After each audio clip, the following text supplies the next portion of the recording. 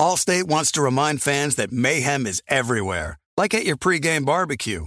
While you prep your meats, that grease trap you forgot to empty is prepping to smoke your porch, garage, and the car inside. And without the right home and auto insurance coverage, the cost to repair this could eat up your savings. So bundle home and auto with Allstate to save and get protected from mayhem like this. Bundled savings vary and are not available in every state. Coverage is subject to policy terms and conditions. Thank you for traveling with Amex Platinum. To your right, you'll see oceanside relaxation at a fine hotel and resort property. When booked through Amex Travel, you can enjoy complimentary breakfast for 2 and 4 p.m. late checkout. That's the powerful backing of American Express. Terms apply. Learn more at americanexpress.com/withAmex. You know our trusted partner, TireRack.com, for their fast, free shipping, free road hazard protection, convenient installation options, and their great selection of best tires, like the highly consumer-rated Pirelli Scorpion Weather Active. But did you know they sell other automotive products? Wheels, brakes, suspension, just to name a few. Go to TireRack.com/Colin. TireRack.com, the way tire buying should be. With the Wells Fargo Active Cash Credit Card, you can earn unlimited 2% cash rewards on purchases you want and purchases you need. That means you earn on what you want, like trying out that new workout class, and 2% cash rewards on what you need, like a foam roller for your sore muscles. That's the beauty of the Active Cash Credit Card. It's ready when you are, with unlimited 2% cash rewards. The Wells Fargo Active Cash Credit Card. That's real life ready. Terms apply.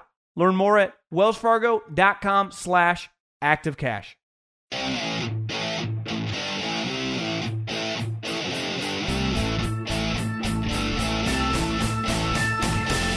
What is going on, everybody? John Middlecoff, 3 and Out Podcast. It's about 4 in the morning. Had to wait for this game to end. Not really, but it's about 9:30. I don't know how you guys on the East Coast do it. Obviously, college football is a little bit longer than NFL. An NFL, Monday Night Football usually starts at 5, is over by about 8:05-ish.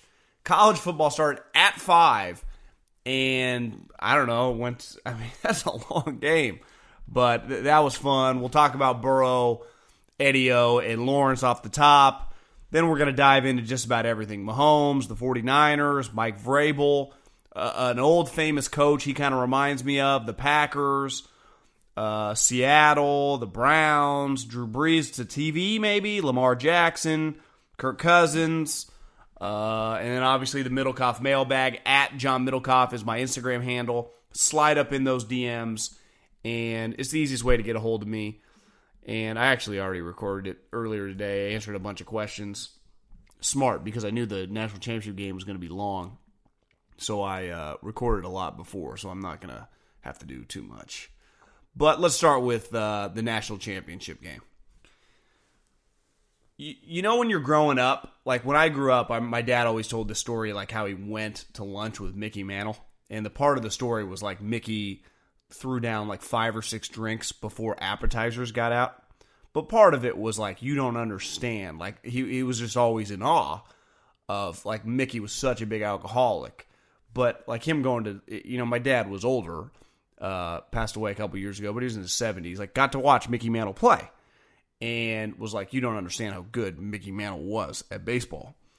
And there are players like my dad's big 49er guy used to swear about Joe Montana being better than Steve Young. And obviously he probably was. But I could never really have the argument because I didn't really see Joe Montana play. And especially the majority of your, like when you're young and you're arguing like, no, Steve Young's better or Brett Favre's better. You're just going off what you have. And again, for the kids, like there's going to be a group of kids, you could make an argument and you just go to YouTube and do your own little scouting. I couldn't do that. You just kind of went with what you saw. I know this. I will argue for the rest of my life that what I watched Joe Burrow do this year was just beyond stupid. It was freaking incredible. Like, it just had a loss for words. I had multiple NFL scouts text me tonight, like, that's the best college season I've ever seen a guy play at quarterback. His athleticism, his deep ball accuracy, his playmaking, he dominated. He simply dominated. I'm pulling up his box score right now.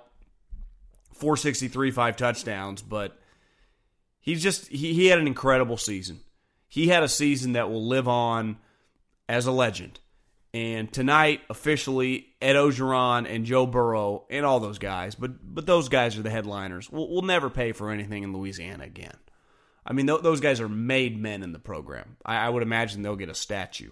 Because this wasn't just a national championship season. It was we're the best freaking team in the country by a wide margin. That offense that the LSU had, they have the number one quarterback, this guy is going to go number one in the draft, who had the greatest statistical season in the history of the sport. I think he wiped out Timmy Chang, the kid from Hawaii.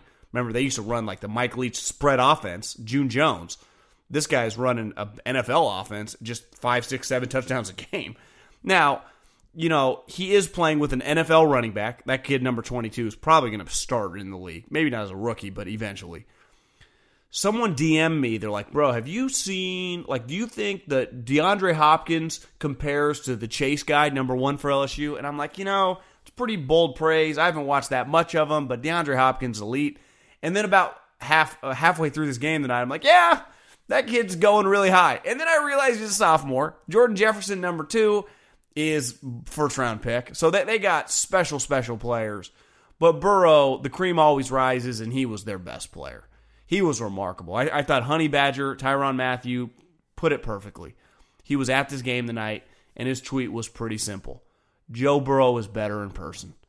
And I said, I was thinking, Honey Badger, perfect tweet. Because when you see something in person, you go, wow.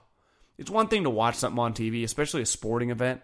But when you go watch Tom Brady in the peak of his powers, or Mike Trout in the peak of his powers, or LeBron James, or Steph Curry, they blow you away. And I can't imagine being there tonight, what was on the line, given where the game is, how special that performance was. And very, very cool moment for Ed Ogeron. A lot of people like myself, referred to him as dumb, referred to him as I can't believe SC never should have hired him. And you know what?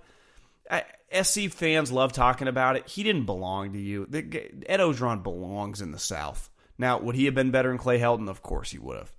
But would he have done what they did? Probably not. He was perfectly suited for the South. And I say it all the time.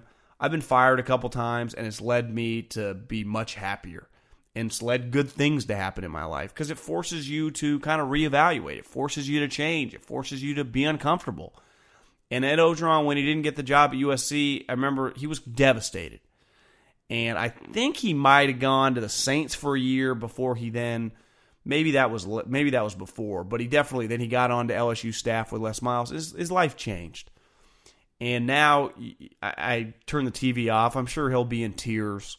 This is a moment that a guy, I can't even imagine. I'm from the West Coast, and college football is nowhere near as big as out here. It's not big out there. Or down there. It's a way of life. It's part of their culture. It's part of, God, family, football. And all three, there's not 1, 2, 3. They're all basically even. When you meet guys from the SEC, it's God, family, football. It's football, family, God. I mean, the order may change a little bit, but they're all the same. And you could see the magnitude of this moment for the guy, how much Joe Burrow will always mean to him. And Joe Burrow gave the speech at the Heisman Trophy. How much that guy, like Joe Burrow said, he gave me the keys to this program. And it's not like this is Texas Tech. I mean, this is LS freaking U.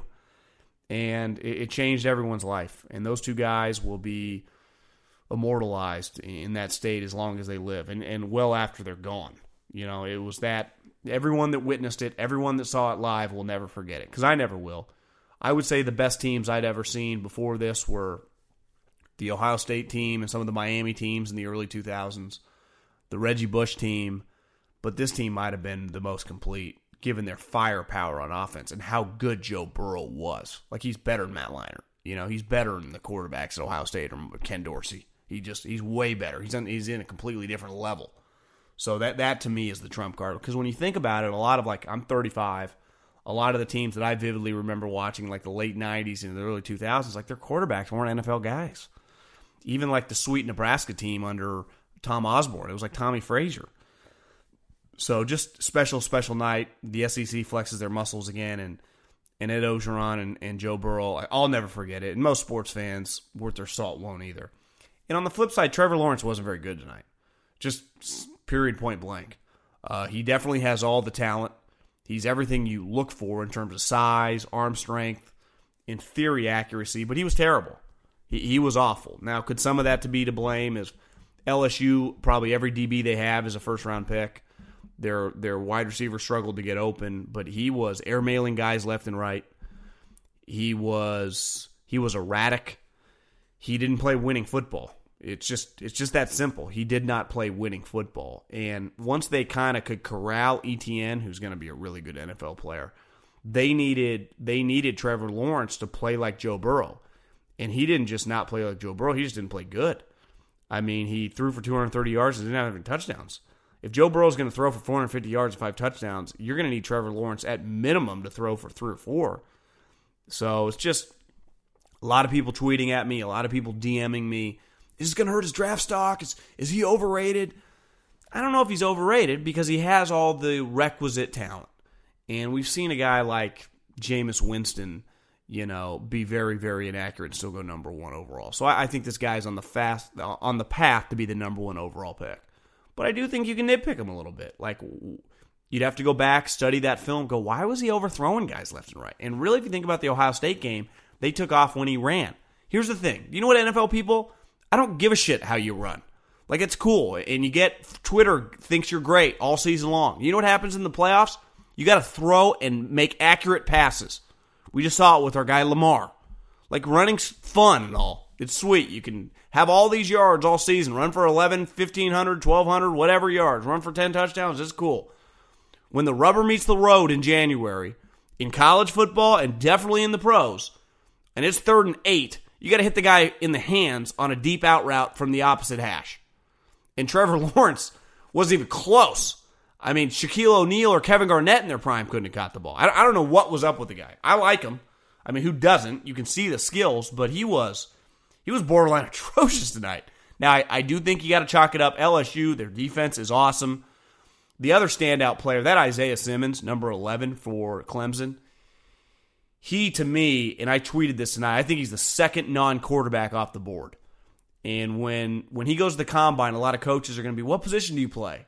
And he's going to look at him, he's going to list like 7 positions. Well, I can play outside linebacker. I can play basically a stand-up defensive end and pass rush.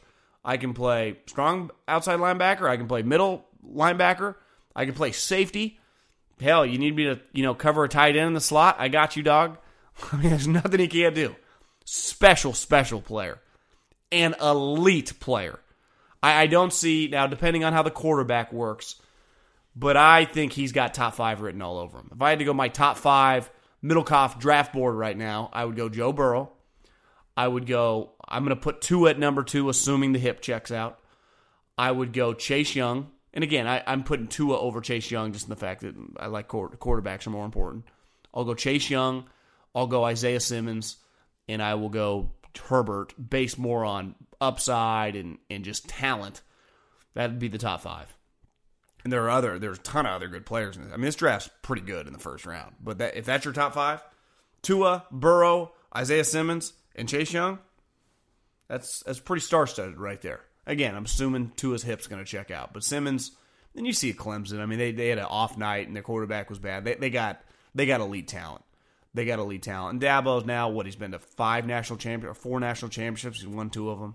So it's a shitty night for him, but it's also a symbolic, like, we're pretty freaking good. I mean, we get here all the time. And there's something to be said about getting there. You don't need to win it every year. Part of the Patriots dynasty and even the Alabama's dynasty is they were going to the playoffs every year. Alabama never missed the playoffs till this season. So if you go to the playoffs every year, you're in pretty good shape.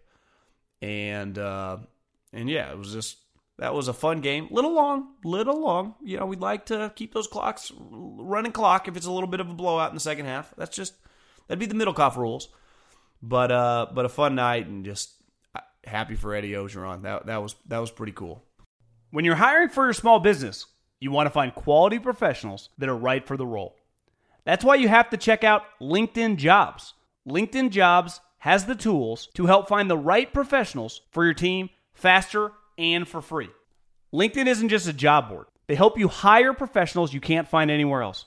Did you know 70% of LinkedIn users don't visit other leading job sites? LinkedIn's the only one I use. On LinkedIn, 86% of small businesses get a qualified candidate within 24 hours. Hire professionals like a professional on LinkedIn. LinkedIn is constantly finding ways to make the process easier. They even just launched a feature that helps you write job descriptions, making the process even easier and quicker.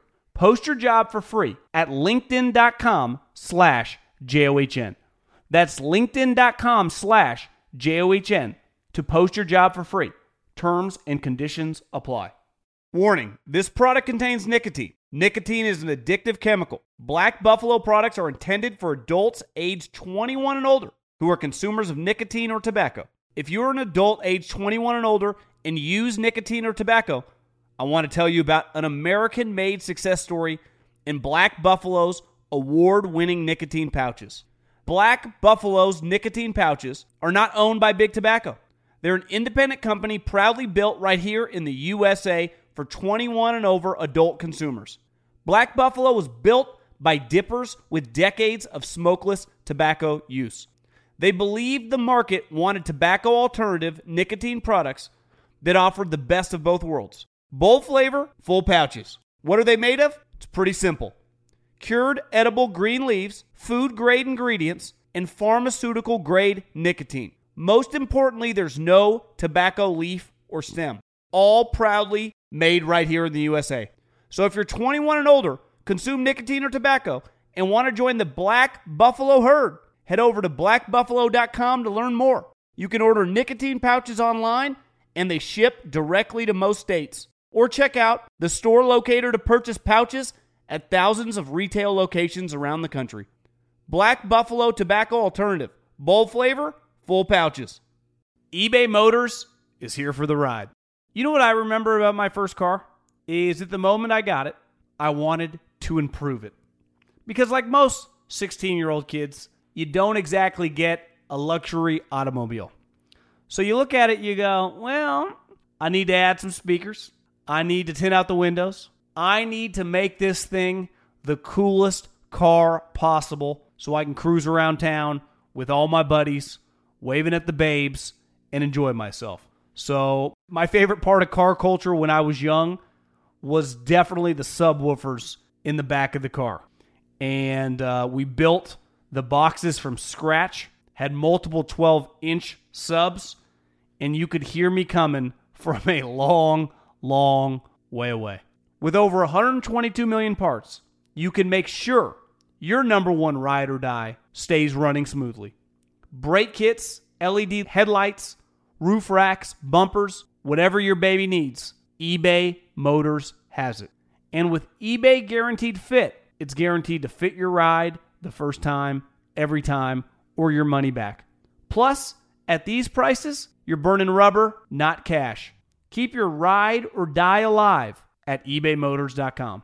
Eligible items only. Exclusions apply. Sometimes it's a struggle between buying what you want over buying what you need. But with the Wells Fargo Active Cash Credit Card, you can do both. You earn unlimited 2% cash rewards on purchases you want and purchases you need. That means you can earn 2% cash rewards on what you want, like season tickets to watch your favorite team, and 2% cash rewards on what you need, like paying for parking. Earn 2% cash rewards on what you want, like those new golf clubs you've been eyeing, and 2% cash rewards on what you need, like a divot repair tool for after you've torn up your lawn. Let's try that again. Earn 2% cash rewards on what you want, like workout equipment for your home, and then earn 2% cash rewards on what you need, like a foam roller to soothe your sore muscles. That's the beauty of the Active Cash Credit Card. It's ready when you are. With unlimited 2% cash rewards, the Wells Fargo Active Cash Credit Card. That's real life ready. Terms apply. Learn more at wellsfargo.com/activecash. Okay, let's dive into what we saw in Kansas City a couple days ago. And was simply remarkable. You know, you only see stuff like that every so often. It actually was a first in NFL history. A team up 24-0 in the first half is then losing by halftime. First time it's ever happened in the Super Bowl era. I think the highest number before that was 21-0. It had never been as high as 24-0. So what we saw was remarkable. But I think sometimes, and I am guilty of this, we go, we have never seen this before. Lamar Jackson. Yes, we have. His name is Michael Vick. Even Mahomes. Like, we've never seen Patrick Mahomes before. I think we kind of have. His name's Brett Favre. And he felt Favre-ian on Sunday in the comeback. Just his energy, his remarkable physical gifts. But the one thing I think Mahomes has, and this is a cross-sport comp, and I felt it for many years going to games, even before Kevin Durant showed up. There was something with Steph Curry when the Warriors could be down. And people forget, there were many games over the years, definitely once Kevin Durant came, where they just didn't give a shit. And they would just kind of coast to start a game. And all of a sudden, they'd be down 20, 25 points. And you never, ever felt like they were going to lose. Because the moment Steph Curry would hit a couple threes, he'd start shimmying, he'd start shaking, the entire crowd would awaken. And it would be on like Donkey Kong. And there was an energy that came off of him. Just, I understand if you don't like the Warriors, you thought he was hot dogging. And he is. Well, Mahomes does too. But that type stuff, when you're at home or to your teammates, you don't care what the other team thinks or what some fan on Twitter thinks. It's about giving them the belief. Because deep down, you know, they say the most successful people in the world are eternal optimists. Well, you have to have some of that as a player, especially as a quarterback, the point guard, you know, the head coach, whoever you are, because you can't just, you know, when it's 24-0 or you're down, you know, 30 at half or whatever, just look at the squad like, yeah, we're screwed. It's over. Let's just, who cares? You know, there is, especially in the NFL in a playoff game.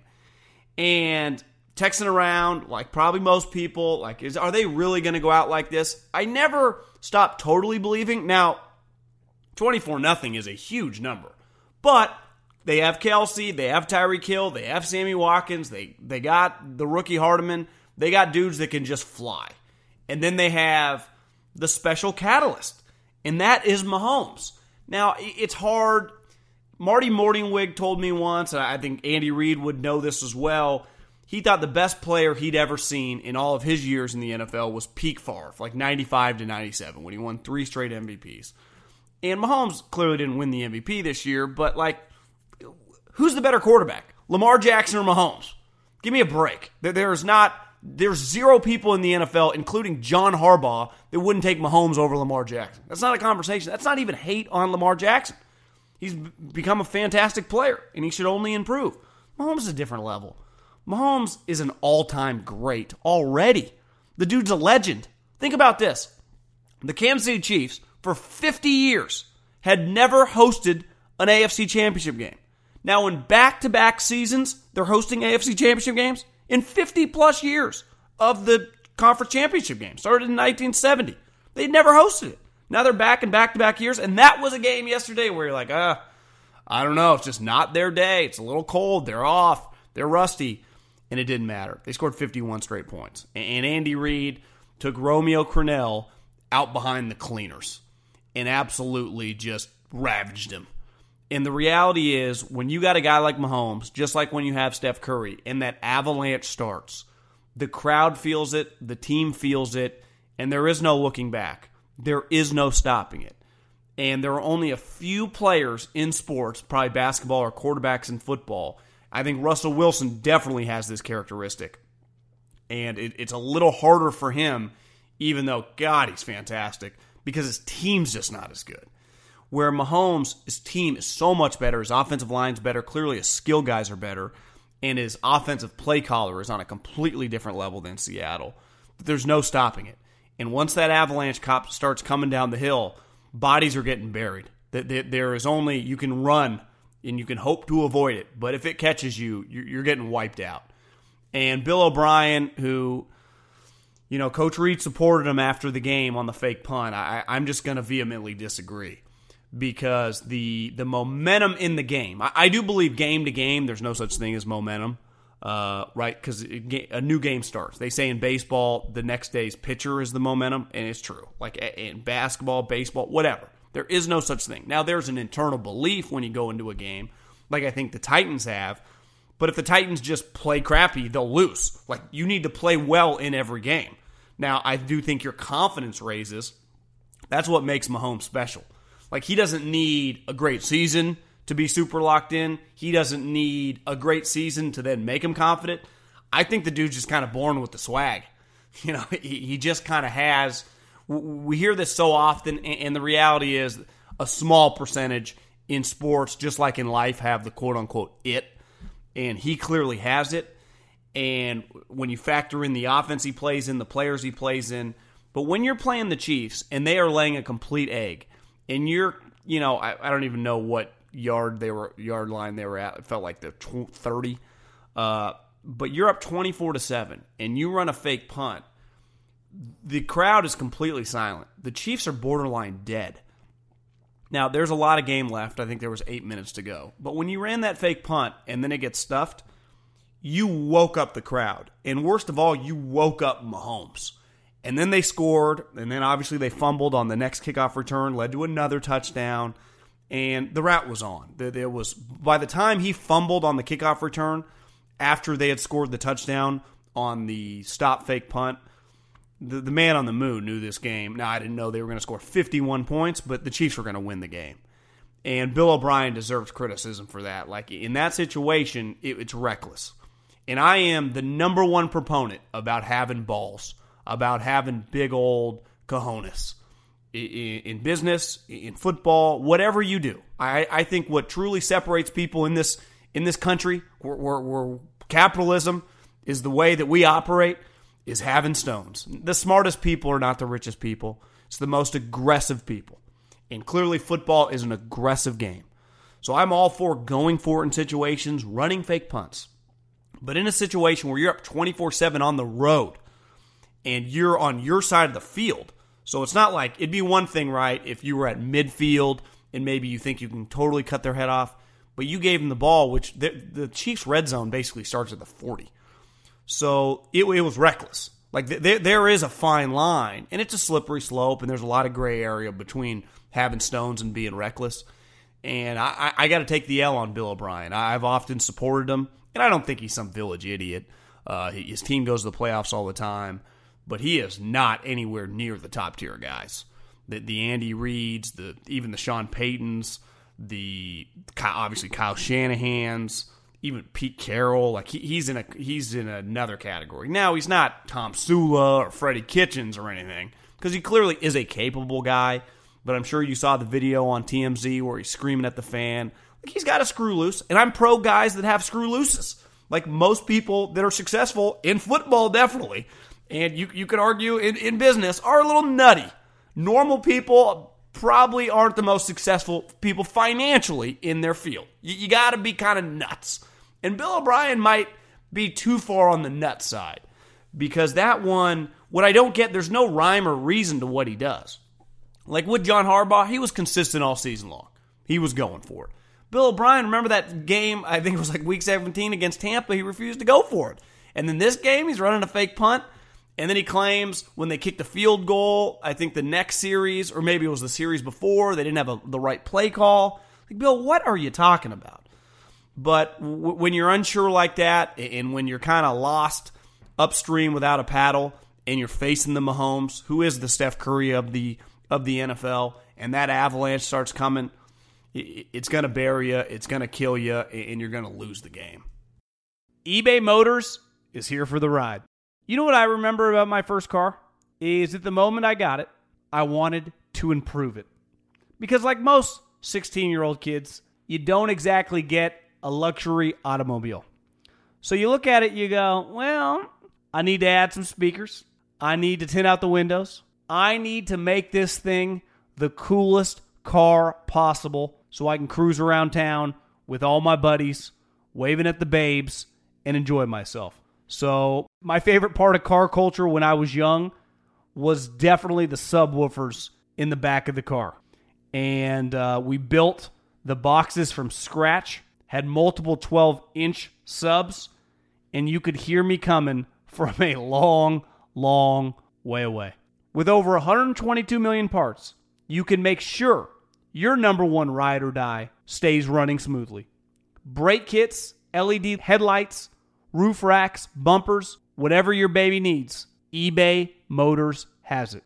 And with eBay Guaranteed Fit, it's guaranteed to fit your ride the first time, every time, or your money back. Plus, at these prices, you're burning rubber, not cash. Keep your ride or die alive at ebaymotors.com. Eligible items only. Exclusions apply. Sometimes it's a struggle between buying what you want over buying what you need. But with the Wells Fargo Active Cash Credit Card, you can do both.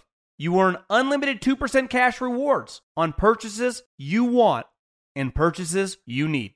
That means you can earn 2% cash rewards on what you want, like season tickets to watch your favorite team, and 2% cash rewards on what you need, like paying for parking. Earn 2% cash rewards on what you want, like those new golf clubs you've been eyeing, and 2% cash rewards on what you need, like a divot repair tool for after you've torn up your lawn. Let's try that again. Earn 2% cash rewards on what you want, like workout equipment for your home, and then earn 2% cash rewards on what you need, like a foam roller to soothe your sore muscles. That's the beauty of the Active Cash Credit Card. It's ready when you are. With unlimited 2% cash rewards, the Wells Fargo Active Cash Credit Card. That's real life ready. Terms apply. Learn more at wellsfargo.com/activecash. There's no distance too far for the perfect trip. Hi, checking in for... Or the perfect table. Hey, where are you? Coming! And when you get access to Resi Priority Notify with your Amex Platinum card... Hey, this looks amazing! I'm so glad you made it. And travel benefits at fine hotels and resorts booked through Amex Travel, it's worth the trip. That's the powerful backing of American Express. Terms apply. Learn more at americanexpress.com/withAmex. You put it off long enough, it's time to replace your tires. Tire Rack has tires that will elevate your drive. Touring tires for commuter comfort, performance tires for sporty handling, all-terrain tires for on- and off-road adventure. Go to TireRack.com to get started. Not sure where to begin? Use the Tire Decision Guide to get a personalized tire recommendation, the right tires for how, what, and where you drive. Choose from the full line of Toyo tires. Ship fast and free to a recommended installer near you. Or choose the convenience of mobile tire installation. They'll bring your new tires to your home or office and install them on site. Doesn't get much easier than that. Go to TireRack.com/Colin to see their Toyo test results, tire ratings, and consumer reviews, and be sure to check out all their current special offers. Great tires, great deal. What more could you ask for? That's TireRack.com/Colin. TireRack.com, the way tire buying should be. Okay, let's dive into the 49ers. And I was at the game on Saturday. I learned something this weekend. And really all season. I've been to like 3 games this year. The Seattle game, a Monday night game against the Browns, and then that playoff game. And for about 5 years, the 49er Stadium. Now, granted, I live, I'm parallel to San Francisco. I live in the suburbs. I like my space. And, it's like 45 minutes away. With traffic, it can be a little longer. But on Saturday, it took me probably 40 minutes to get there. So, yeah, Candlestick was actually just as far, too, because you had to go over the bridge and kind of through the city. But I get it. It's not in the city, so it got kind of dumped on. And rightfully so. Santa Clara. Now, granted, here's the irony of the whole thing. Bill Walsh, their offices have been down there for 35 years. So they basically just built the stadium where their office was. We, the fans, were just accustomed to having Candlestick close to the city, even though Candlestick, for those of you that have never been there, was in the hood. And it was not a safe environment at all. People often act, and players and everyone act like the Oakland Coliseum was like the ghetto and you had to be worried about getting, taken out at a game, I'll promise you, having been to both places, Candlestick was way worse. So they didn't build there. The city, San Francisco's such a messed up place. There's not much room either. Couldn't have built there. Maybe you could have. I don't know. Ended up in Santa Clara. It got dumped on. But the reason they got dumped on because the team sucked. The team was god-awful. And this year the team's sweet and people are there. Here's the way it works. On the West Coast, when you're really good, we can support a winner as well as anybody. San Francisco Giants, San Francisco 49ers, two of the biggest brands going. The LA Lakers, same thing. The difference is we ignore a loser. I lived in Philadelphia. When we lost my second and third year, I would imagine the radio ratings went up. Same thing in New York. Same thing in Boston. They thrive in losing. They like it. They also like winning, but they don't mind losing. It's good for the media business. People have opinions. Here, we ignore it. We don't care. Apathy sets in really quickly. Not me. I mean, this is what I do for a living. This is what I care about. It's what I talk about. But the casual fan, like I am dependent on my business when I do Bay Area stuff on them winning. Because if they lose, people just tune out. It's really a simple formula around here. So the 49ers, that place was rocking. And having watched this 49ers team all season long, the one thing social media loves telling you, it's like the softening of America, how the soft people and nice people are winning now. And again, when I say nice people, I believe that like you can be an aggressive human being and be a tough-minded human and treat people well. I'm not saying treat people shitty, but like give ribbons for 7th place, and that's something as society's changed. And everywhere that tells you like that's what's in vogue now. That is what is in vogue. Just like in football. It's a passing league, and it is a passing league. But like you can get away with Lamar Jackson running around. No, you know what works in life, just like in football? Toughness. Now, in football, it's actual physical toughness because you're actually hitting someone. In life, it's mental toughness. In football, it actually incorporates both. But that is never going to change. Ever. Ever. In this country. What works? Tough people dominate in every freaking industry, including the NFL. And when you looked at the two games on Saturday, the San Francisco 49ers and the Tennessee Titans, they came in and they hit their opponent square in the jaw. And that opponent quivered to the ground. And then they just kept swinging. And I'll give Seattle credit. They operate like this too. They had no business this year winning 11 games, being in the second round of the playoffs. But they are like a Chuck Liddell in the MMA. All they want to do is just throw blows at your face. And that works in football. Because why? Because football's a violent game. It's a tough game. Now, the rules have changed. And during the regular season, passing, you're an idiot if you don't. Cornerbacks can't press your wide receivers. Your wide receivers don't have to be worried about going over the middle because they can't hit you. And if they do, a flag comes out. Your quarterback can't get hit. The rules and the officiating leans to a quote-unquote softer game. But just like the NBA, when the playoffs start, people swallow their whistles a little bit more. It gets a little more violent. Just like, yeah, you can give that 7th place ribbon to little Jimmy, but guess what? When he's 28 years old and he needs his first big meeting with his firm or whatever the hell he's doing, he's either going to have to put up or shut up. No one gives a shit how he feels. That's just a reality. And the faster you learn that, the better you off for life. Right? Life's not fair. And I would say the more mentally tough people usually thrive. In football, the more physically tough teams usually thrive. And the 49ers, at every level on defense, their defensive line when D Ford is in the fold and healthy, which hasn't happened much, is dominant. Nick Bosa, I was wrong. He isn't just good, he's elite. I've been talking about football, watching football for a living now for 10 plus years. If you factor in college, about 13. He's by far the best rookie I've ever seen. And again, I was on record, I would have taken Quinnen Williams. That's insane because I couldn't have been any more wrong. This guy's better than his brother.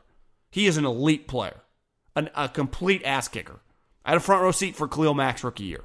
This guy is in a different category. Now, Khalil became a special player, but he was raw early on. Now, granted, he was coming from Buffalo. Nick came in like a 7-year vet. Not like a 7-year vet that's been to the Pro Bowl 6 times. Kicking ass, taking names, and destroying everything in his path. It is really, really impressive. And then the two guys they got from Oregon are 6'7". They look like an NBA player that are 290 pounds. They're unstoppable. Then you look at their linebackers. Fred Warner is a tackling machine. They got Quan Alexander back, just kind of the heart and soul of the team. They have multiple other linebackers. They've drafted Dre Greenlaw, the guy that had the tackle in the Seattle game, that's built for this modern game because of his athleticism. But all three of them lay the wood.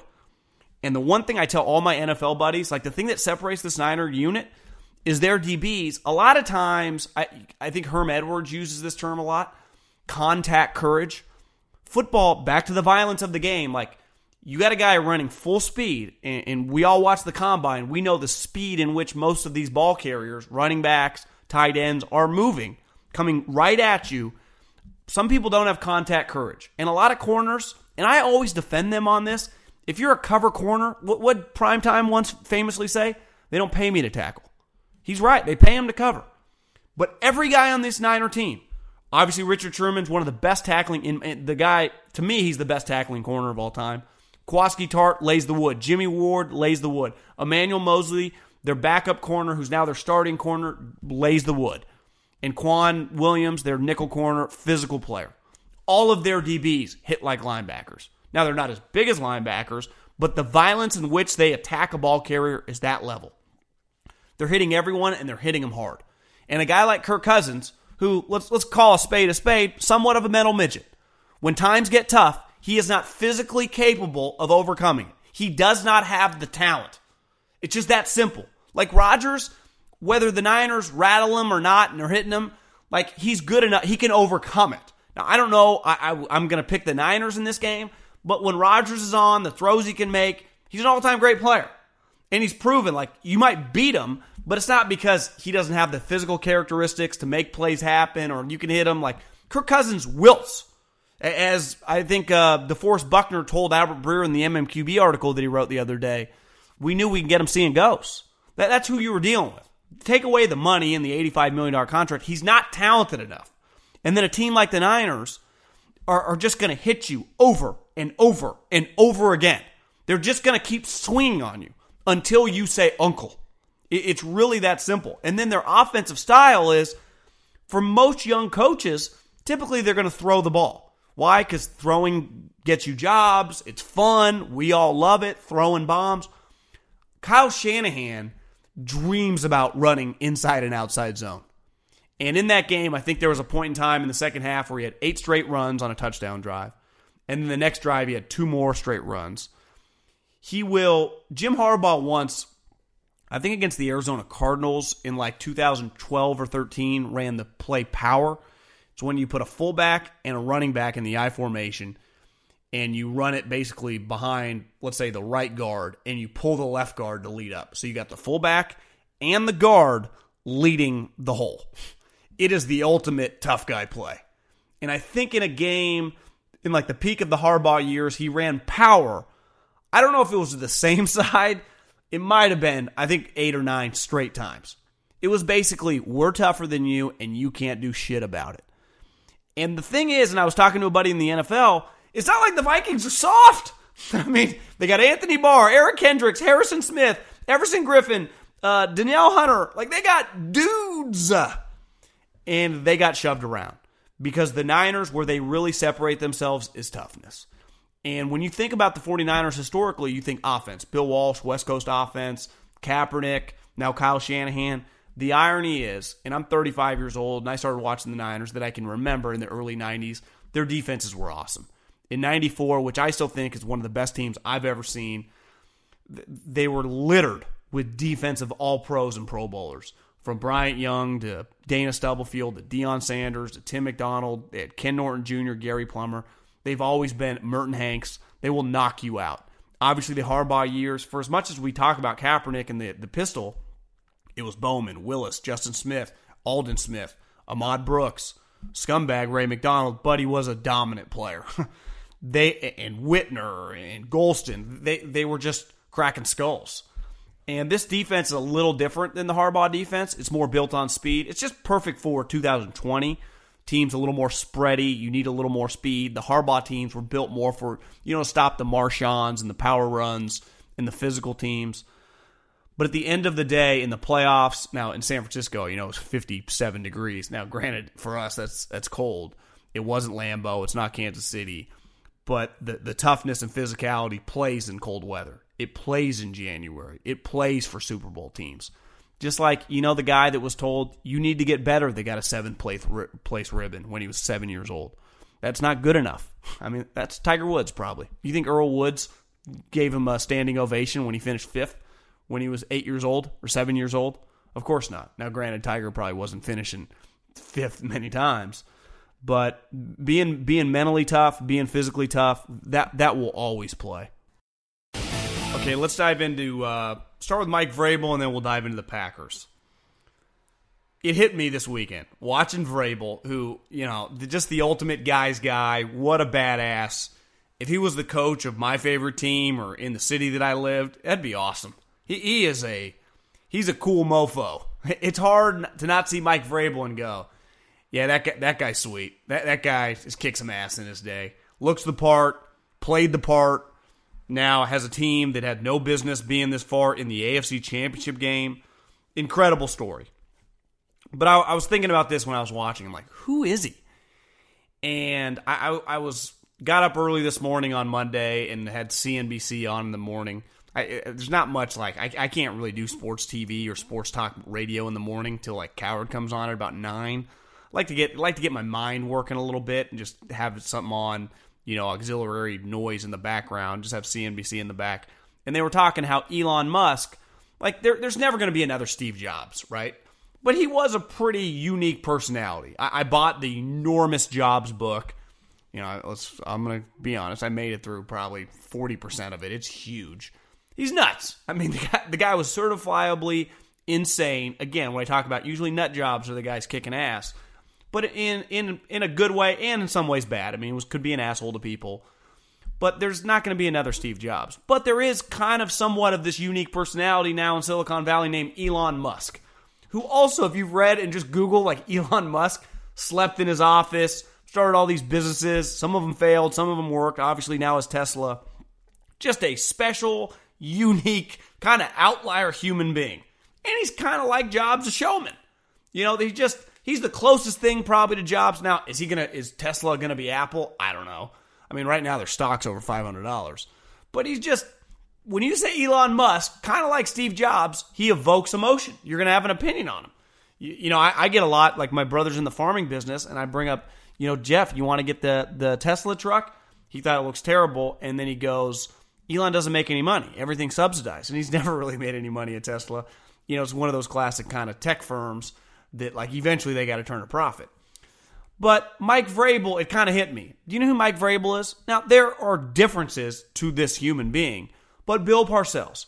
Bill Parcells was a big guy.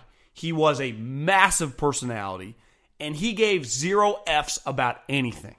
He was not scared, 0 hesitation going into any game, because the way that he coached, the intensity, the physicality of his teams, defensive-oriented guy, and he was just a badass, like the Big Tuna. I'm not talking Dallas Cowboys mid-2000s Big Tuna. I'm talking Giants in the mid-'80s with Parcells by his side, that Big Tuna. The guy who was constantly screaming at players, screaming at opponents. It was this guy is sweet. The one guy who could go toe-to-toe with Walsh and gave Walsh fits, him and Belichick. And I think when you look at Vrabel, you go, this guy has a little Parcells to him. Now, the 2020 version, he's probably not as big of an asshole. And I think some people would tell you, Peter King that covered him, Bill Parcells is actually a nice guy. Now, I think he could be kind of a dick if you were working for him and just the intensity of being around him all the time. But that's a football coach. They get stressed out. But when I see any clip that goes viral of Mike Vrabel screaming at opponents, one reason, if I saw Freddie Kitchens screaming at an opponent, telling him F you, calling him whatever, I'd be like, Freddie, you're the biggest clown of all time. When Vrabel's doing it, I go, yeah, Mike Vrabel thinks he would beat that guy up right now without 0 hesitation. And he'd probably be right. And there is some Parcellsian kind of parallels to Mike Vrabel that I see of just this leader, he has a team that isn't quite as talented of the team he's taken on. Now, underrated part about the Tennessee Titans, they have talent. I mean, they have a good offensive line. They have a star running back. They have a star rookie wide receiver. They have excellent defensive linemen. Rashaan Evans, the linebacker from Alabama, number 54, has really become a player. I never say the guy's name right. Number 31, the safety, the guy that Deion Sanders didn't know who he was like an all-pro. He's a stud. Their corners have improved a lot. Like they have a talented team. But Vrabel has these guys believing like they could take on the 85 Bears or the 84 49ers or, the 93 Cowboys. And they shouldn't. And to me, that's a Parcells-like characteristic and quality because you look at him, just his intensity, just his size. Now, he's unique because he played for a long period of time for Belichick. And I see this a lot on Twitter. Like, can we just stop acting like Vrabel coached for Bill Belichick? No, he didn't coach for Bill Belichick. But he was the guy's team captain for several years. And he was one of the key players on a stretch where they won 3 Super Bowls. In one of the years where they went undefeated and lost in the Super Bowl. Like, this guy had a vital role. So when Bill Belichick was instilling these complex game plans that he's known for, right, of taking your number one, whatever makes your offense tick, he's going to take away. Well, that's how Mike Vrabel thinks because he was a part of the installation of those game plans as the team leader with Teddy Bruschi and Rodney Harrison to install that with his team. And then he was on the field to execute it. And clearly he's a cerebral type guy despite being 6'4", 260, whatever he is. And then he immediately got into coaching when he was done playing, worked for Urban Meyer, worked for Bill O'Brien, a Belichick guy, and now is running his own team and just kicking ass and taking names. Now, I think if you Google Parcells, it took him a little longer, to kind of get his shot. Maybe he became a head coach, maybe in his mid-40s. Now, I think Vrabel is also in his mid-40s, but clearly a big portion of that in his 20s and 30s, he wasn't coaching, he was playing. But he was probably doing a lot of coaching-like stuff when he was a player because of the way he studied. He wasn't the best athlete. He wasn't, the most talented guy, even though I think he was, a mid-round pick, and then he bounced around on practice squads. But he's got it, and it's pretty clear. And if you've watched football long enough, which everyone listening to this probably has, this guy's pretty special. And I do think, he's not Belichick. He's really much closer to Parcells. And when you look at the Packers, one thing, I kind of fall with Colin on this. I don't think they're that good. But you're 14-3. You're in the NFC Championship game. You've had a hell of a season. You still have Aaron Rodgers, the first ballot Hall of Famer. You still have Devontae Adams, who's one of the, 7 or 8 best wide receivers in the league. Where their franchise really changed. And I think if you're McCarthy, now I get you're with Jerry right now, and you're walking around the Star in Dallas, and you're checking your bank account, and the new direct deposits are coming in, and you're feeling good. But you got to go, you know what? Ted Thompson really screwed me over the years. Now, we don't have unlimited budgets like Jerry Jones or Jeffrey Lurie or Stan Kroenke, but in the NFL, everyone has money. Even the broke guys like Mike Brown and Mark Davis get a big check from the league. So we can afford to pay for players. But Ted Thompson fundamentally disagreed with signing guys outside the organization. Really, in the last 28, 29 years, they've done it 3 times. Reggie White, Charles Woodson, and really Charles Woodson didn't cost as much. And this year's Zadarius Smith, who also, when you look at his number, only got $20 million guaranteed. Zadarius Smith changed their franchise. Because whenever I watch them and they're winning, and clearly they do a lot of winning, they've won 14 games, he is unblockable. They put him inside, they put him outside, against the run, obviously against the pass. He has been a force. You can't list 5 better defensive front players this season than him. Hell, you might not be able to list 3 better ones. Maybe Derek Watt had a better season. Not Derek Watt, TJ Watt. Well, Khalil Mack didn't. Find me the best Shaquille Barrett maybe with Tampa. But he wasn't really playing. Now, I know they battled back, but they were 3-7 at one point in time. Zadarius Smith, the Packers had a great record and were kind of setting the tone, all season long. So I think that the Packers, I give them credit that Gutekunst clearly just didn't follow the Ted Thompson blueprint because it worked. I mean, for a long period of time, operating like Ted Thompson, drafting, developing around Favre and Rodgers led to a ton of wins. division championships, playoff victories, but usually expose them in the playoffs because we go, God, they're a little soft. Well, when you got Zadarius and Preston, they are not soft at all. Their DBs all hit. Really, their weakness is probably linebacker. But signing players, like you got to sign players. You need to supplement. You're not going to bat 1,000 in the draft. Even if you're doing good and drafting 50%, you're going to have a ton of holes. Look at the Patriots. They've signed guys. Chris Hogan, Burkhead, Stephon Gilmore, signed Jamie Collins back, Patrick Chung back. Now, granted, they drafted some of those guys, but Gilmore's a good example, and definitely on offense, they've signed a ton of guys over the years. Look at this 49er team. They traded and paid D Ford. They went and signed Richard Sherman. Like, those guys are pretty important in what they do. They signed Kyle Juszczyk, made him the highest paid fullback of all time. Been worth every penny. Every stinking penny. So if you're going to make a run, look at the Kansas City Chiefs. Boom, Honey Badger. Change their defense. Also offensively. Now they overpaid this guy a little bit, but he is pretty important and makes them really potent in Sammy Watkins.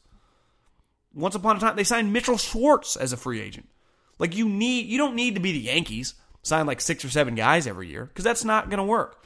But you do need to isolate 3 or 4 guys every offseason and be aggressive to get them. And usually you'll probably, if you're a good team, end up with 1 or 2 of the 3 or 4 of them. And if you got good scouts and you've isolated and have a good coach and have the right scheme for those players, it's going to work. Because a guy, if he's showing you what he is on tape and you're going to ask him to do that same thing for you, it will work. Where you get in trouble in free agency is when you see a guy doing something and then you ask him to do something else. It'd be like, you're the number 1 sales guy in Tempe, Arizona. And I own an IT firm, and I double your salary, and then I ask you to code.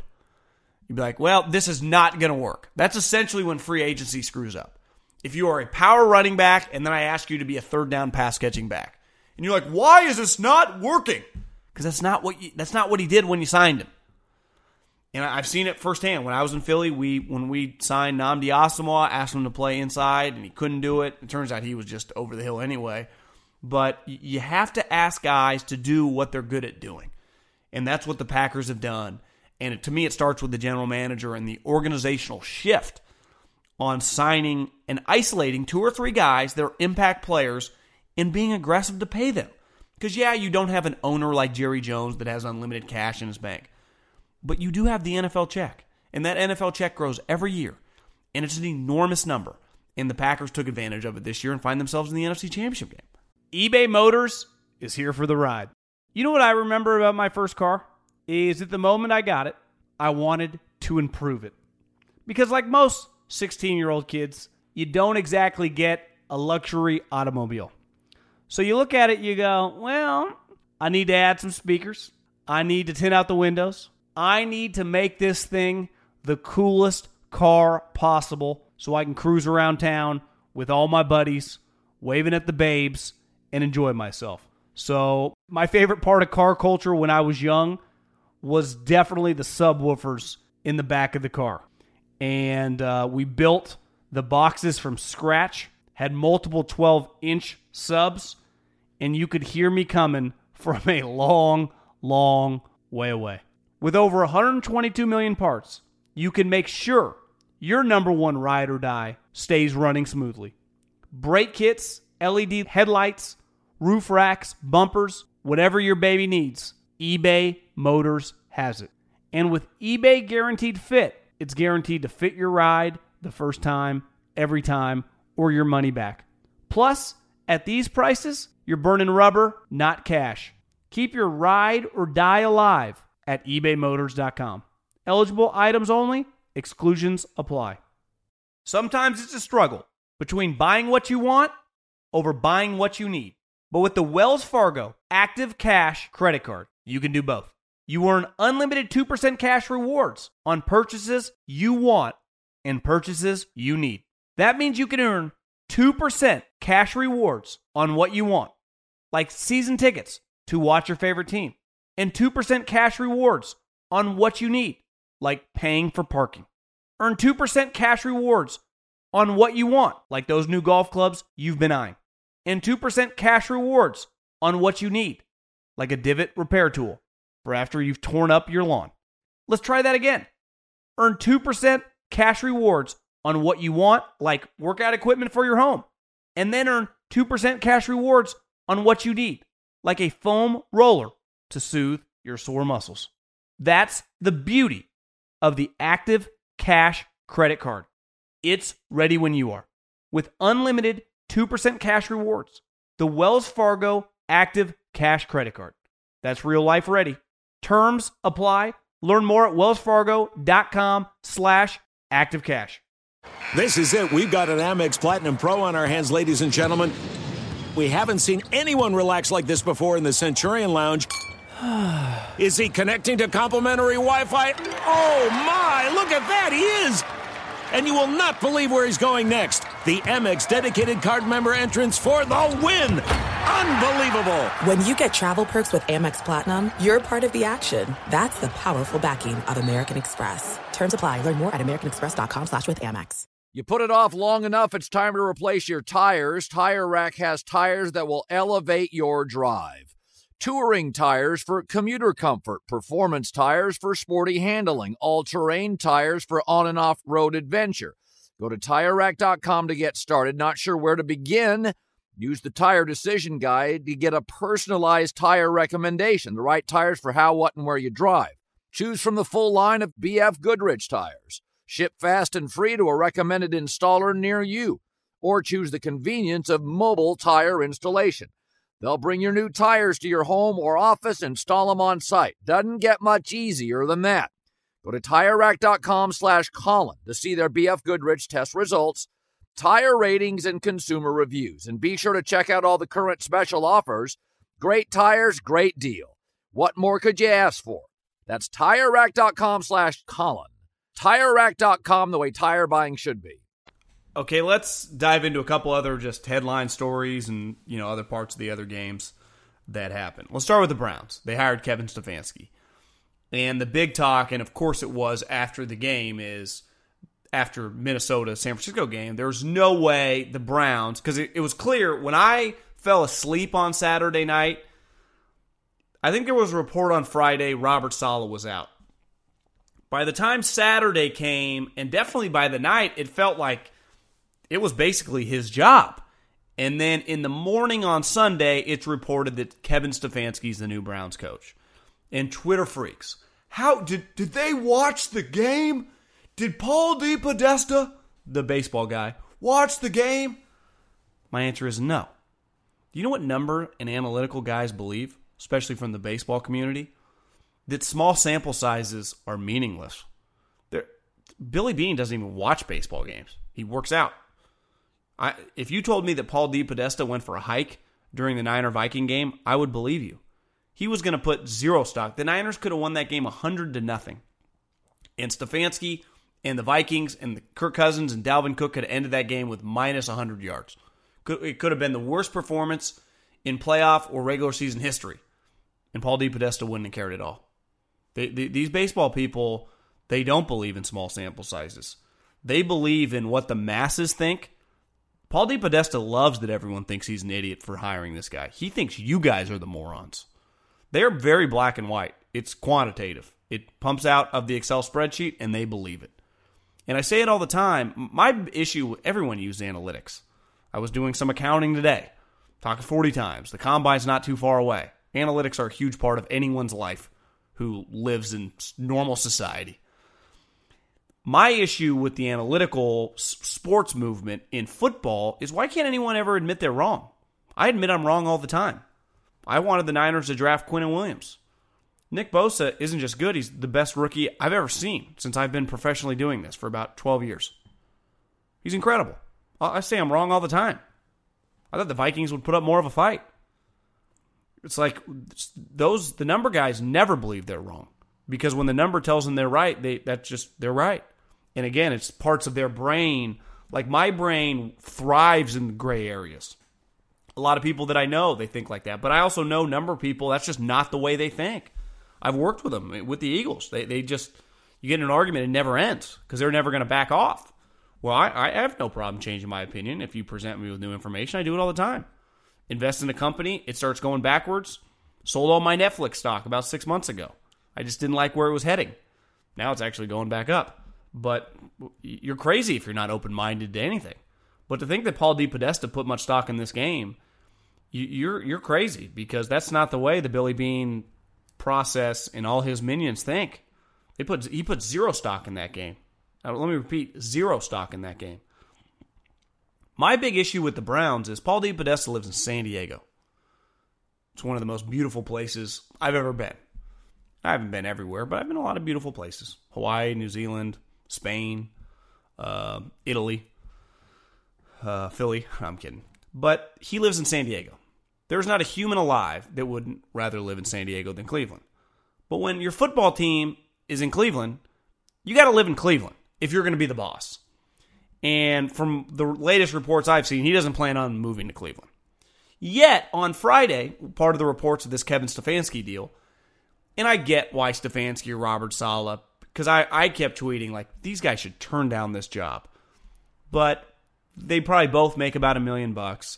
If Jimmy Haslam, if you're making $1 million a year and someone offers you $5 million a year for 5 years, so you could make $5 million over the next 5 years, or you could make $25 million. It's just basic math.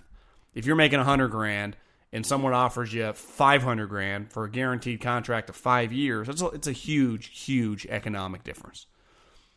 But to think that you have to present your information to the analytic group on Friday, and that was one of the reports, to me is asinine. Because, one, that structure isn't going to work. Because you should be working hand in hand with them throughout the week. There shouldn't be some like come to Jesus moment at the end of the week. And there especially shouldn't be that situation when these coaches work crazy hours. They get there at the crack of dawn. They don't leave till midnight, Monday, basically through Thursday. It is a grind. And to have this guy that's living by the beach, I'm sure, living like a king, where they all wish they would be, especially in November and December when it starts getting cold and snowy, flying out every Friday, hell, maybe even teleconferencing in from his place in San Diego, and then dictating what you're going to do in the game plan. We're dealing with humans here, not robots. If that is the setup, it is going to be the biggest tire fire in American history. Not just in sports, but in American history. That is destined to be, like Freddie Kitchens just blew up because Freddie Kitchens was a moron. This is going to be the infighting here. Like, we think the Browns have had a lot of infighting over the last decade. It's about to really amp up if this is going to be the case. Because, again, just whatever you do as a job. Imagine working, and this was, when I remember growing up, I was never the smartest guy in the group, so I'd always align myself with smarter kids in group projects. They would do the majority of the work, and then I would just write John Middlecoff on the project, and then you get an A. But imagine if those people, you don't know those people, and they don't want you in their group, and you get in their group, and you try to piggyback the credit, and you come in on Friday, they'd be like, what have you been doing all week? It's basic human dynamics. It is not going to work. Now, I look at the thing, Jimmy Haslam, I don't know any owners in the NFL, so I don't know if it's normal practice to have a weekly meeting. I understand if you're the owner of the team, you want to know what goes right and what goes wrong. But I do think that you could just, because one of the reports is Stefanski has to meet with Jimmy Haslam every Monday, which I think if there's an issue, like something happened in the game, couldn't you just go into his office? You do own the team and just ask him what happened? Do you have to schedule a weekly meeting? Part of Monday is, one, to evaluate what happened in the game, and then two, look forward. I just think that they have too many chefs in the kitchen right now. And the best organizations, one, are all working hand in hand. Not separate, and then you get together at the end of the week and you start fighting over what's going to work and what's not going to work. The other thing, you see the play sheet that a Kyle Shanahan or an Andy Reid or whoever, any coach has. I guess McVay's got a smaller one, but most coaches have pretty big play sheets. Well, if you read that play sheet like Andy Reid's or Kyle Shanahan's, it would, if you speak English, it'd be like reading Chinese. You would have no clue what any of this shit means.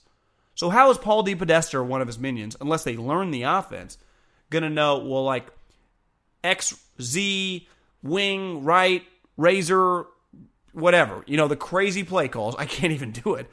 Tiger left, razor, slot, all that stuff. How do they even know what that means? So it's like you got to turn in the game plan /play sheet.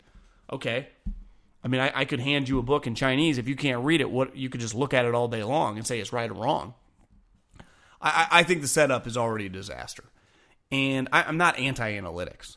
I'm just anti your analytic guy who's in charge living in San Diego when the operation's in Cleveland. Like that's a joke. And if you can't see that, then I just, maybe we don't live in the same planet, because that's a clear setup that's not going to work. One story that came out that was kind of interesting is that TV networks have been sniffing around Drew Brees to gauge his interest. My recommend to Drew, as long as someone's willing to pay you $20 to $30 million a year and you can lead a playoff team, TV ain't going anywhere. Now, the setup, one day it might be on Amazon in 5 years, or Netflix, or Hulu, or wherever the hell it's headed. But Drew, you're going to be fine. Play as long as you can. You've been blessed by the grace of God to be able to play at a high level up until your 40s. And I think I read that he still plans on playing, but it's cool. They're going to call you when you're 45, whenever you retire. So unlike, you saw Jason Witten, who ended up going back. Now, part of it, he was bad. Drew Brees would be good. I think Drew Brees would be really good. I don't think he'd be as Romo-y. I think he'd be more kind of a little more serious, kind of like a John Lynch. John Lynch was really good at TV. You don't need to be Romo's kind of unique personality. But I think Drew Brees would be destined, if he wants to. The difference of Drew Brees is going to have hundreds of millions of dollars in the bank. Now, he loves football, but he also has little kids. Who knows? But if he wants to do it, I think he should. There's another big story by, I'm not trying to not give credit, I just forget some front office network or something, that ESPN, of course, Booger's not coming back. Thank God. Nice guy, just, ESPN, do better. And they're trying to. They're going to offer Tony Romo between $10 and $14 million to do Monday Night Football. To me, he's worth every penny. If John Madden was worth 8 in 92, it's just basic math. The top guy in 2020 should be worth 15. So if you're Tony Romo, to me, you have leverage. You just go, I will stay at CBS. CBS offers a couple things. One, they have the AFC.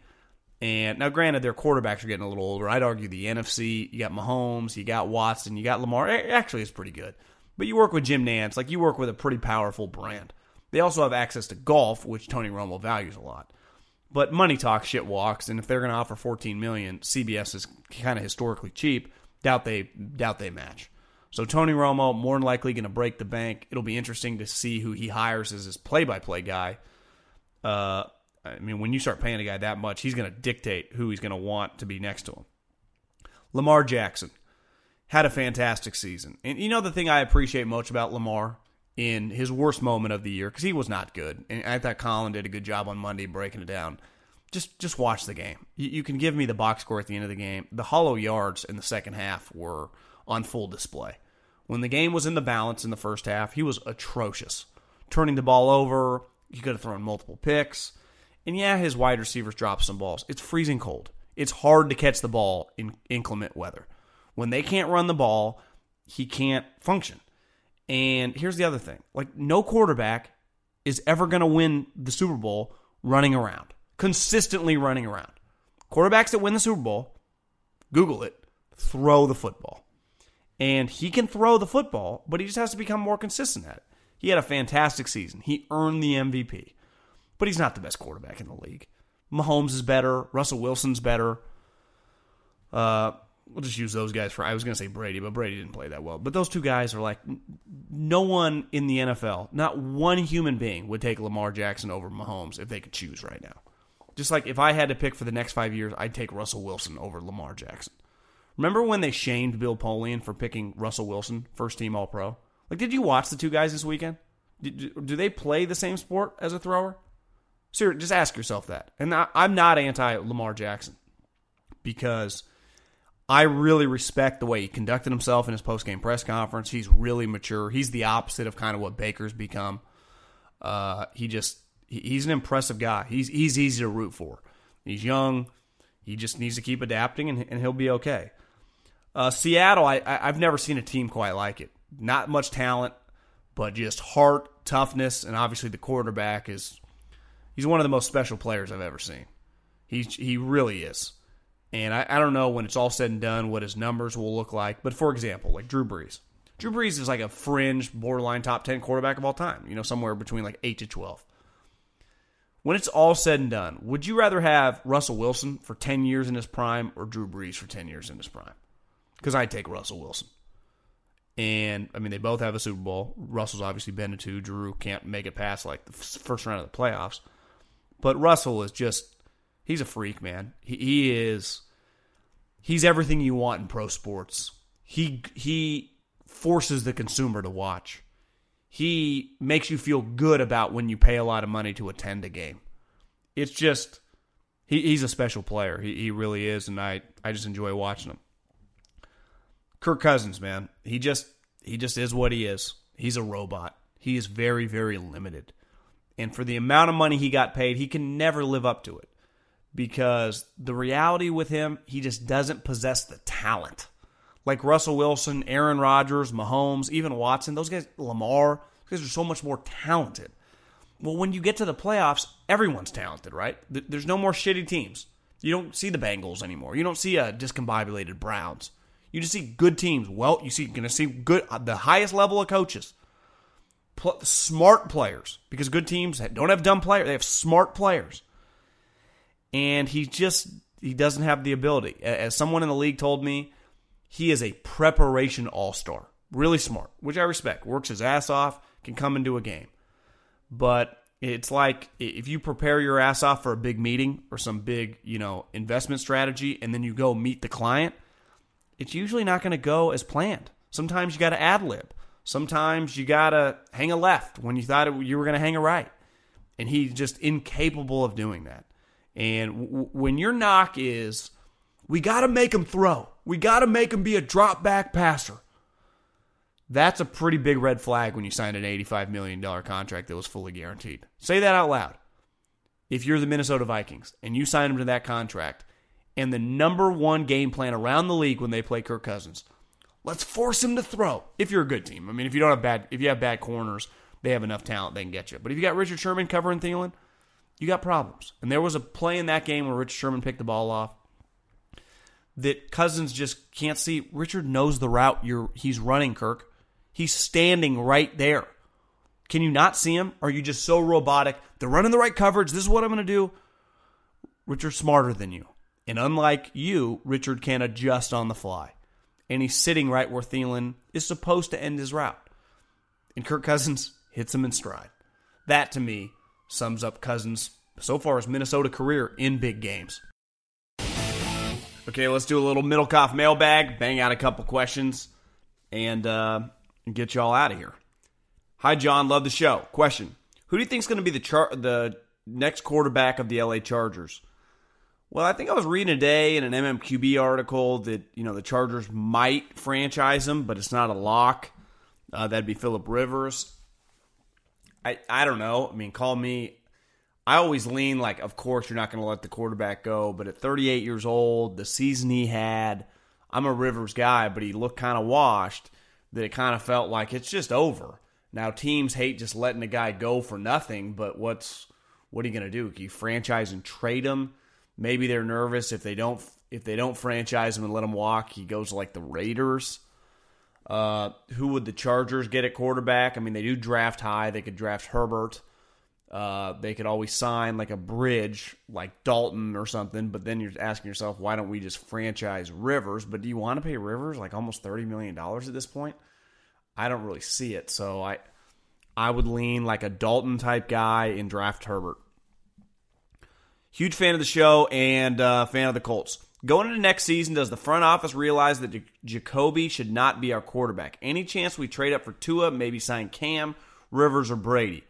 Yeah, I think they would be I think they'd be all over Phillip Rivers. I think they'll be all over Brady. I think you could argue Andy Dalton's a better player than Jacoby. At least he was, like when he was playing earlier in his career. I don't know if you trade up and draft someone, just given that so many teams need quarterbacks, so many teams are already up there. I don't know if that's really an option. So I would say that Jacoby, maybe they bring in a little competition. I keep using Andy Dalton, Mariota. Maybe try to resurrect his career. Maybe trade for like a Nick Foles. do something like that. You know, your options are pretty limited. People keep asking about these quarterbacks. Let's just list them right now, just off the top of my head. We got Brady, who is a free agent. We got Rivers, who's a free agent, who looks like they might not tag him, or 50-50. Breeze, free agent, but he'll never leave. Foles, Flip got fired, so they could have a new offensive coordinator, could be on the move. Dalton, he'll be on the move because Burrow will be there. Cam, potentially, I don't know. I have no clue what Matt Rule thinks of Cam. If I had to guess right now, Matt Rule probably just goes 1 year with Cam, just sees how it goes. Remember Chip Kelly, when he got to Philly, he kept Michael Vick. So, not that, obviously, Cam's career in Carolina is better than Vick's in Philly. It was just kind of the 1 year. But you get what I'm saying. Like, you just need a quarterback. And I'm trying to think. Mariota. It's not as many guys you think. You know, there's not 7 Joe Montanas out there. So, you just kind of is what it is. I mean, Jacoby is just a good backup. That's just kind of what he is. But you're kind of stuck with him. Everybody talked about Jason Garrett's contract expiring on January 14th. If the Cowboys had made the NFC title game or the Super Bowl, would his contract have automatically extended until their season ended? Or would the Cowboys and Garrett have had to sign an amendment to manually extend his contract? Yeah, I think you see a lot of guys in a lot of assistants, you know, their contracts end that kind of date, you know, first or second week of the season. And if you make it to the Super Bowl, it just rolls over. Not like another year, but you just get paid. Like if you're making $1 million, must be nice. Whatever that direct deposit is, I think you just get it like for the other week. That's a pretty good question. I'd have to ask someone in the league that deals with that. But yeah, I don't think you have to you don't need to re-sign anything. You just kind of work on no contract at that rate. Which, luckily, if you're an NFL coach, I mean, what was Jason Garrett making? Like $7 million. So he probably could have made it 2 weeks, even if they didn't pay him. He would have been okay. Here's my question. I'm a Rutgers fan. What do you think of Greg Schiano? I've never really been a fan, but I do think he's perfectly suited for Rutgers. My first year at Fresno State in 2008, I was a GA. We played Rutgers, and he had the McCourty brothers. He had, I think Ray Rice was already in the league. He had a couple other NFL guys. Kenny Britt maybe on that team. And he's just perfectly suited for that. He really is. I was against when Tennessee and the fans revolted. I always thought they were right. He didn't belong in the South. He belongs in the Northeast. That's just kind of his. In college football, unless you're an elite coach, which he's not, like an Urban Meyer or even Nick Saban, you know, Chris Peterson, you can coach anywhere. But most guys, the majority of guys, need to coach in, like Dabo, Eddy, the South. Jimbo, the South. Jim Harbaugh would not do well in the South. Jim Harbaugh is a West, Northeast guy, right?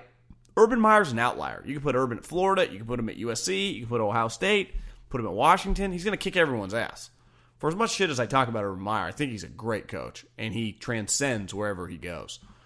Nick probably even more than Urban, probably does just belong in the South. And you look at the job, I know he was at Michigan State, and he's such a good coach, he would work anywhere too, but he's really suited for the South. Like, Urban probably is perfectly suited for Ohio State or even USC. Because I do think regions matter when in college. In the pros, it doesn't. Like Matt Rule, he could have coached the Panthers, he could have coached the Chargers, he could have coached the Seattle Seahawks. It wouldn't matter. I like Pete Carroll. Look where he's really done damage. USC and Seattle. Like the West Coast culture kind of fits him. My question is, Alex Smith coming back, and if he does, should the Redskins start him over Haskins? Well, if Alex Smith is healthy, which is a big if, I mean, his leg basically almost fell off. And that video, I don't know if you saw it, but it went viral like a month ago of his wife. It was like pretty touching. I mean, it was hard not to like get teary-eyed. That like him rehabbing of that leg, but it looks like he's like trying. I mean, I don't know. He'll have to get cleared to play. If he can get cleared to play and he's 100%, yeah. I mean, he's a better player than Haskins. Now, he missed this entire year. He missed the majority of last year, so he's missed a lot of time. Why do you think Pete Carroll has never won Coach of the Year or John Schneider GM of the Year with both of their recent success? Can't even talk. Love the show. I don't know. It's a good question. I mean, Pete, I'd have to look back on the years when he made runs to the Super Bowl. Like, who won it that year? Belichick? Probably not. I don't know. You know, it's just I think Coach of the Year is a pretty pretty hollow award.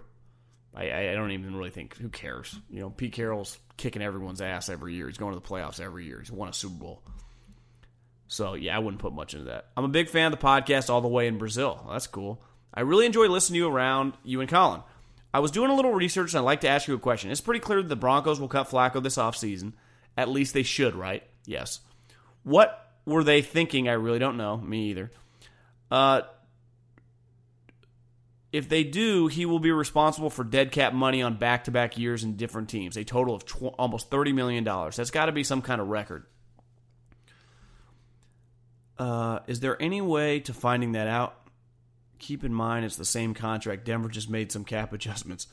That's a hell of a question. Yeah, I could probably text some people. I don't know if you can run queries on that. I'm sure NFL people can.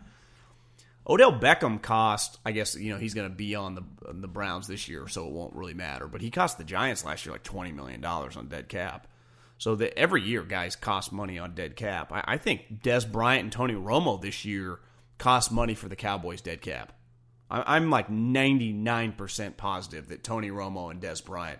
Because moving signing bonus money back is just kicking the can down the road. It's like a credit card. Eventually, that credit card payment is due. Whether it's due now, whether it's due in 6 months, whether it's due in 5 years. You have to pay the money. And Jerry Jones was king of that. He pushed all their money back. And Flacco a little bit like that because he signed those enormous contracts. And that's why the Ravens were always letting sweet free agents walk, because they had so much money on Flacco. You were right. Stuck to your guns. I took the Titans. Love it. It's Lamar versus the Chargers part 2, but you can claim 0 credit. Sports, right? Yeah, it's just Lamar struggled in the playoffs. No, there's just no way around it. The playoffs has thrown him off. I was wondering if you would like to do an interview on a podcast I co-host called The 2 Point Conversion. This is a political-free podcast where we just talk about football. Please let me know. My phone number is... I'm not going to read your phone number out loud. Okay, I'll shoot you a DM. Maybe I could get on that podcast.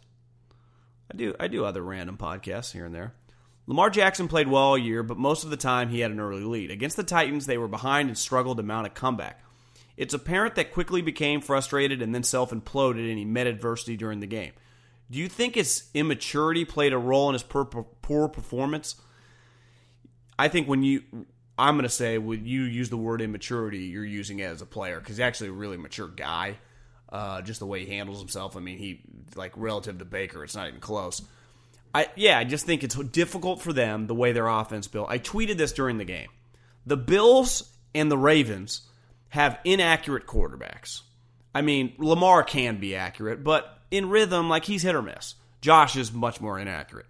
And they surround him by a bunch of midget wide receivers. Now, the Ravens, in fairness, have a couple tight ends. They got Andrews. They got the redhead Hayden Hurst. So they got some big bodies. But Marquise Brown, Hollywood Brown, who's awesome, can fly, he's tiny. You know what you need? I'm watching the national championship game. You need to get Lamar and Josh Allen some of these dudes. Higgins, Jefferson, Chase. Get them some dudes with huge catching radiuses. It's hard. It's one thing when you're Peyton Manning or Drew Brees and you can close your eyes and hit a guy in the hands. It's another thing when you're not that accurate and thrown to a bunch of little tiny guys. You need some size for these guys. Huge fan of the pod. Can't believe the Texans versus Chiefs game right now. What is your MyBookie promo code? HAM and the number 1. That was a crazy game. Okay. Mailbag. Good day from show in Australia. As a Texans fan watching this implosion today, would love to get your thoughts on whether Bill O'Brien stays as the head coach. In my opinion, we definitely need a GM and potentially an OC in the offseason. Easy to say, but who would you hire? Well, Bill O'Brien said today that they're not going to hire a general manager, and he's going to keep calling the plays. So I feel for you, man. I don't know. He just struggles. He needs some help. He needs people in his life to tell him, no, this is not a good idea, or no, don't do this. And he clearly doesn't have any of those. Odds Andy retires after this year if he finally gets a ring. Had an argument with someone the other day about this topic. Would love to hear your thoughts. I think there would be 0, and I repeat, absolutely 0 chance. I'd say the number one reason he wouldn't retire is he loves football. Absolutely loves football. Like, it's, besides his wife and kids, it's his life. 2 words, Patrick Mahomes. 3, he makes a lot of money. I mean, we're a lot of money. So when you factor in, you love what you do, you get paid a boatload of cash, you got a sweet job. I mean, he's got it. The Chiefs is a great job. I don't even think Clark Hunt lives in Kansas City. He lives in Dallas. And then you have, I don't know, the greatest quarterback prospect, just in terms of like cool to watch. Like Andrew Luck was really good, but he wasn't always that fun to watch. Like since Favre. So I say the chances at 0, like legitimately 0 that he retires. I know you think the Colts' best chance to grab a quarterback is in the free agent market. How crazy is it that we think we could or should trade for Carr or Stafford? And if we did get one of these quarterbacks, Brady, Rivers, do you think it would be smart to still draft a quarterback like Fromm or Hurts? Well, I wouldn't draft Hurts. If you could trade for Stafford, I would 100% do that. If I was the Colts and I could trade for Matt Stafford, I would do that. If I could trade for Carr's probably better than Jacoby. But he makes a lot of money, so you'd have Carr. Same with Stafford, so I don't know what, like that's a lot of money to be paying 2 quarterbacks. It's kind of a tough situation. It really is. I don't know if there's a good answer. It's just, to be honest with you, it's kind of the shitty part in being in the quarterback purgatory mode. You're just always like, what should we do? Should we sign a free agent quarterback? Tom Brady? Well, like Tom Brady sounds great in theory, and he's still a good player. But he is 43-year-old Tom Brady. You're not getting like 33-year-old in his prime Tom Brady. Well, how about Phillip Rivers? You mean the guy that was 38 and kind of looked washed last year? The best option would be Drew Brees, and I've had some people DMing me, why wouldn't Drew Brees just go to the Colts? Be like, well, why wouldn't he just stay with the Saints if they want him back? That team's better. And he already knows the coach, and they're already on the same page. Like, what would be the difference? Now, you could argue the NFC, the road might be harder. Like, let's just look next year. Who's going to be good in the AFC? The Chiefs, more than likely, are going to be defending champs. They're going to be sweet. The Titans, but look at the Titans. Like, they got a couple question marks. Tannehill and Derrick Henry are free agents. Now, you can franchise and transition tag both. The Texans are still going to be around. Patriots will be back. Colts will be sneaky. There's not... The Ravens, obviously, will be good. The AFC kind of sucks. Look at the NFC. I mean, the Chiefs are really good, but look at the NFC. You got to have the 49ers are going to be really good again. The Rams are solid. Seattle. The Packers are all coming back. If the Bears somehow can get a quarterback, they'll be decent. Who am I missing? The Vikings will be a 10, 11, 9, somewhere in there, win team. The Eagles will improve. They'll be better. The Cowboys could be dramatically better with Mike McCarthy. So it's just the Falcons, in theory, shouldn't start so freaking slow. The Redskins could be more competitive. They got a real coach. So it's just, I think the NFC's stacked. Hell, the Cardinals, who are one of the worst teams in the NFC, are like sneaky, not bad. The Tampa Bay, what was Tampa Bay's record? Like 7-9? With Jameis threw 32 picks? Imagine if Jameis just throws 18 picks. It might be 10 wins. I'm a Giants fan. Should I be worried about the Joe Judge after he hired Patrick Graham? When I saw like Rap Sheet or Schefter or whoever tweeted that Patrick Graham's their new defensive coordinator, my response was who? I know a decent amount of coaches, but there's now a new kind of cycle of guys in their mid to early 30s that I've never heard of. Because these guys are, and like you, I'm no different than you guys in the sense of, if you're some 31-year-old coach who's been a position coach for 1 year, I'm not going to really know who you are, especially if you're not coming from a big-time college program. These guys are shooting fast up the ranks so quickly. What's his name? Sean McVay just got rid of Wade Phillips for a guy that's been in the NFL for 3 years as a position coach for Fangio. Now, if I'm getting Vic Fangio Jr., I'm feeling pretty good. But this guy's been in the NFL for 3 years, and that's who you're replacing Wade Phillips. Like that's a pretty bold move there, Cotton. What do you think of the Packers need to do to beat the Niners? I think they need to get the Niners to turn the ball over. They're going to need to probably force multiple interceptions with Jimmy and probably create a fumble. So I would say the turnover, they got to win at like 2 or 3-0. And if they turn the ball over once, that number, there still has to be 2 to 3 buffer. So I think the only chance the Packers have to win the game is to turn them over. And the Niners, if they don't let Jimmy loose because they're running the ball, he's throwing a lot of high percentage completions. So it's just, he threw a pick, but he can get rattled when he faces really good defensive coordinators, and you throw off the coverages. I mean, he just didn't see Eric Kendricks, who's just a really good player. I think he thought he'd get it over him. It was a good play by Kendricks. But, is Blake Martinez going to make that play? Now, your DBs can pick the ball off. The Niners are pretty well equipped to just neutralize the front. It's hard. I mean, the Packers just aren't as good as the Niners. Now, Rodgers is a stud, but he's got one sweet wide receiver, so he's at somewhat of a disadvantage. Appreciate everyone listening. Enjoy the week, and I'll talk to you a little later. Peace.